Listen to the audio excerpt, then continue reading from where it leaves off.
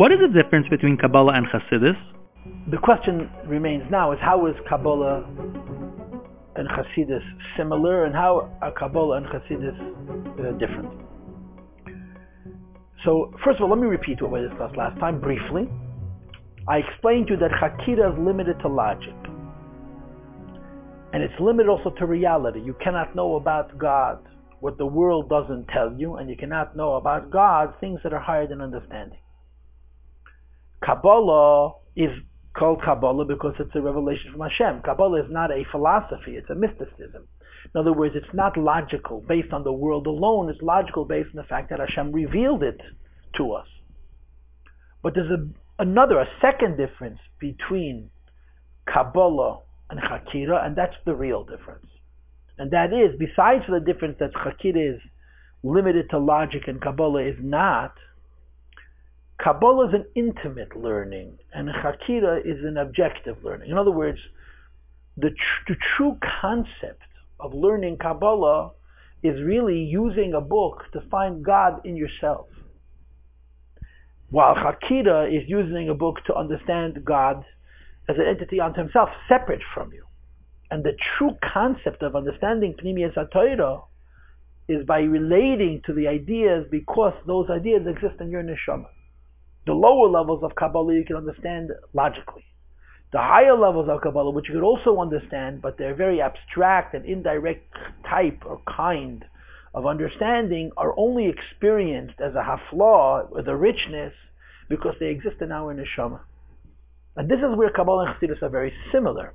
Kabbalah and Chassidus both are mystical, which means to say that the credibility of these limudim is based not on the cold, dispersonal, objective study, but on the fact that they can use these Torahs to relate to Hashem and intimately to understand Hashem, to experience Elokus, based on the fact that you have them within your neshama. But Kabbalah and Chassidus provide the vehicle, they provide the ladder, they provide the roadmap that helps bring you from your external self to your internal self, from your intellectual self to your spiritual self, to your soul self, to your neshama self. So now let's explain this further. Let's move on. Okay, and I guess I'll begin with a little story,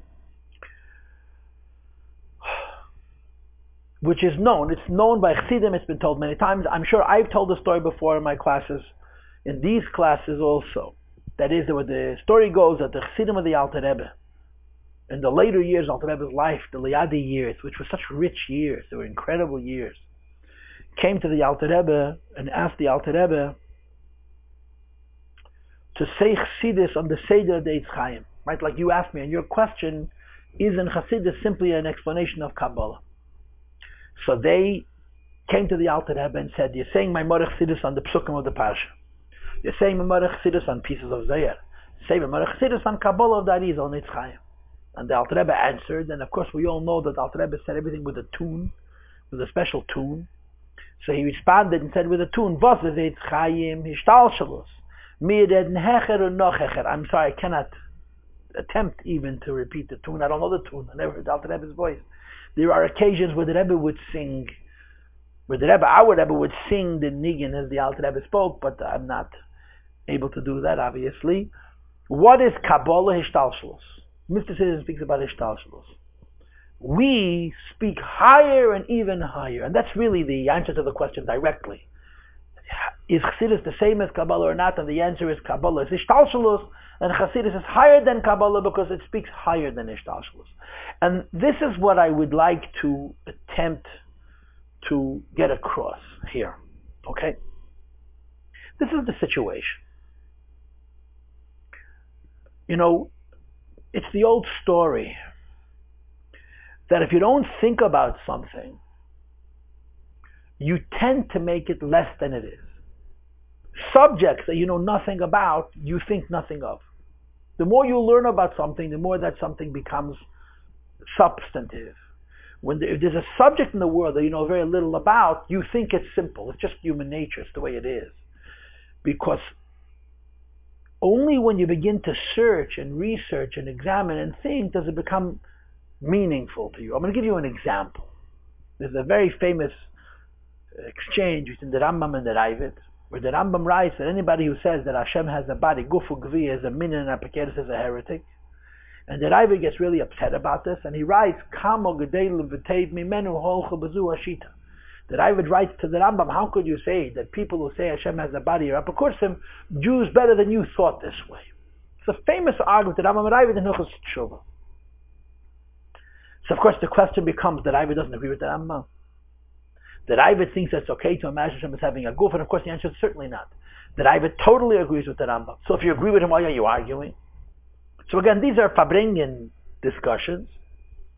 So the answer that's always brought is that when the Rambam wrote those words, that anybody who believes that Hashem is a Guf and a Gviyah, is a Min and Apakedes, they opened the doors of Gan Eden, and 1,000 years of Neshama is sent to Gehenna.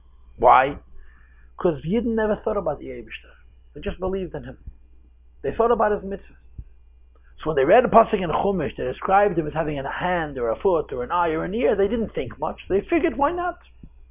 If you don't think about it, you have no problems. But when the Rambam called him Apakursim, hatten sie getrieben von Gan Eden.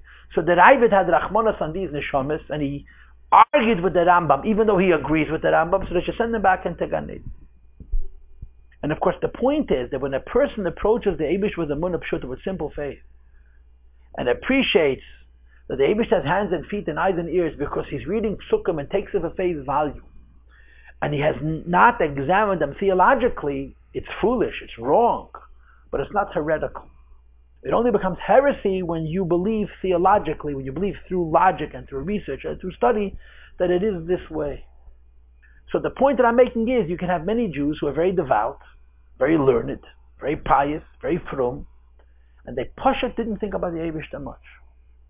And the argument is that the Mishnah says in Chagiga, in Derishe, Malamayla, Malamata, Malafana, Malachi, you're not supposed to think about the Eibush. You're supposed to approach the Eibush with a Munah Pshuta. But when you approach the Eibush with a Munah Pshuta, the Eibush that you have is not only simple, but he's small. Nobody is blaming you, but there's no depth to it, right? In other words, if you want to have a profound sense of the Eibush, you have to think about it, which is of course the famous first words in the Rambam's Mishnah Torah. Yeseda, Zamud HaChochmas, Leida, Sheyesha, Motzerishin, Vumamtze Kol Nimtza, and so on. And the Rambam says the first mitzvah in Torah is not to believe. It's to know intellectually. Because only when you study the Eibishter intellectually do you begin to appreciate what the Eibishter means in terms of its profundity, so that you develop a higher idea of what the Eibishter is. You know, you have in the Lange Brief, where this person who was a great scholar, a great God, but he didn't think about the Eibishter much, and therefore he imagined, when he wanted to develop Yiras Hashem, the Eibishter as a charging buffalo. You visualize in your mind a buffalo running at you, and you're filled with fear, and imagine the Eibishter is stronger than that buffalo. Now, is it false? No. But is it childish? Certainly. You should have a deeper concept of the Eibishter. But if you never think about him, you don't have that kind of appreciation. So the beginning of it is using your mind, which of course is very dangerous and very controversial, but this is the Rambam's psak, that you have to have Leida, and of course this is the Chstudim of Chassidus, particularly Chassidus Chabad. So philosophy tries to understand the Eibishter from the world. So using the world as a backdrop, you can have quite a profound understanding of the Eibishter, like you see in the Rambam and the Rasag and so on, but it's still limited.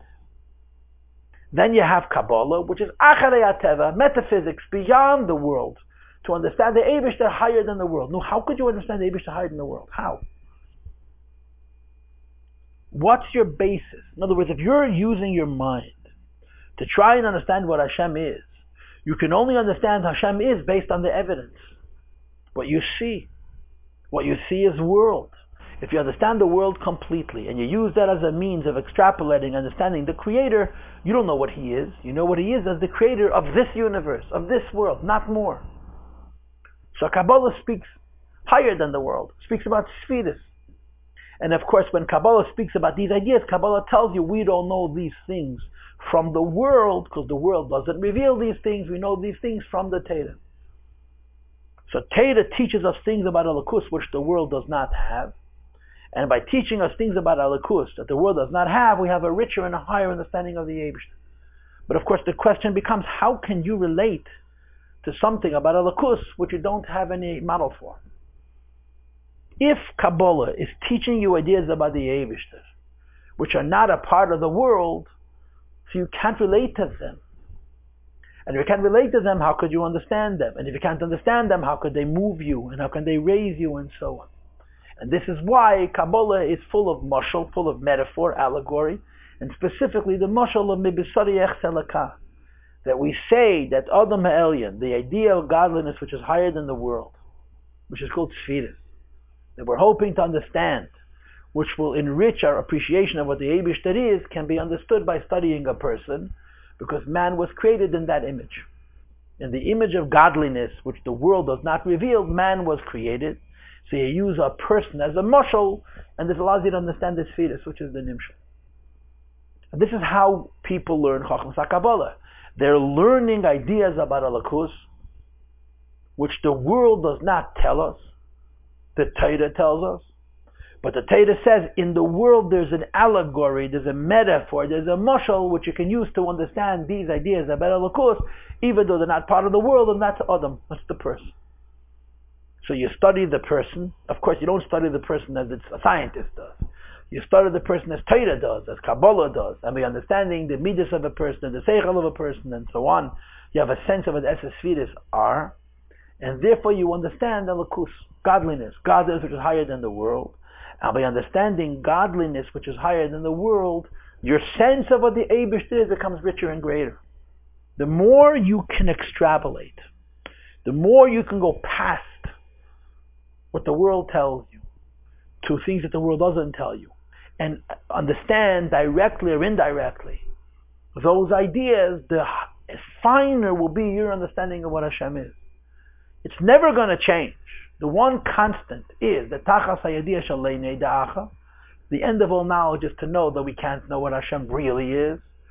But the more we can push back the limit of what we can understand, the more profound and the more sublime will be our sense of what HaKadosh Baruch Hu is. And it's a mitzvah, Sasei De'erais, it's the first mitzvah, it's the mitzvah of V'neicha Hashem Elokecha. Asher Tzisicham Eretz Yisrael Beis Avadim, according to the Rambam, Leida, to know HaKadosh Baruch Hu. So Kabbalah introduces you to Hishtalshelus, to Sfiris, and by introducing you to Hishtalshelus and Sfiris, it's allowing you, and you have a moshel, Mebsariyech Selakah, it's allowing you to understand ideas about godliness which you don't know from the world, and therefore have a finer concept of what Elokus is. But in brief, just like Kabbalah is Acharei HaTeva, just like Kabbalah goes beyond philosophy, because philosophy only knows Hashem from the world. And Kabbalah reveals things which we don't know from the world. We just have a moshel from the world to understand them. Chassidus is the Kabbalah, what Kabbalah is the Chekira. Chassidus is what you call the Shlila, which is after the Chiyuv. After you understand this Sfiris, and when you understand this Sfiris, you understand what it means Elokus and Sfiris, and Gili Elokus, and many such aspects. Chassidus says, now you have to extrapolate beyond what Kabbalah says. Kabbalah explains to you Elokus, which is above the world, but the way it's in a form of Adam. And Chassidus says that just like you learned from the mashal of Adam in the world to understand Sfiris of Adam Ha'elyon, which are outside of the world, you're going to use the Sfiris of Adam, which are outside of the world, to appreciate the Ein Sof, which is not an Adam at all. And that's the meaning of this statement of the Alter Rebbe, that Kabbalah explains Hishtalshelus, Kabbalah explains godliness, which is not part of the world, but godliness which is not part of the world, which has a form. And Chassidus extrapolates beyond, to go from the form to the formless, from the chiyuv to the shlila, what you can know directly to what you know indirectly, to have a sense of what Ein Sof is. Moreover, in Ein Sof there's various levels. There's Gilui, there's Helam, and there's Etzem. And Chassidus wants us to understand these ideas to the best of our limited abilities. And understanding these ideas, the whole point of it is that you have a much more sublime sense of what Hashem is.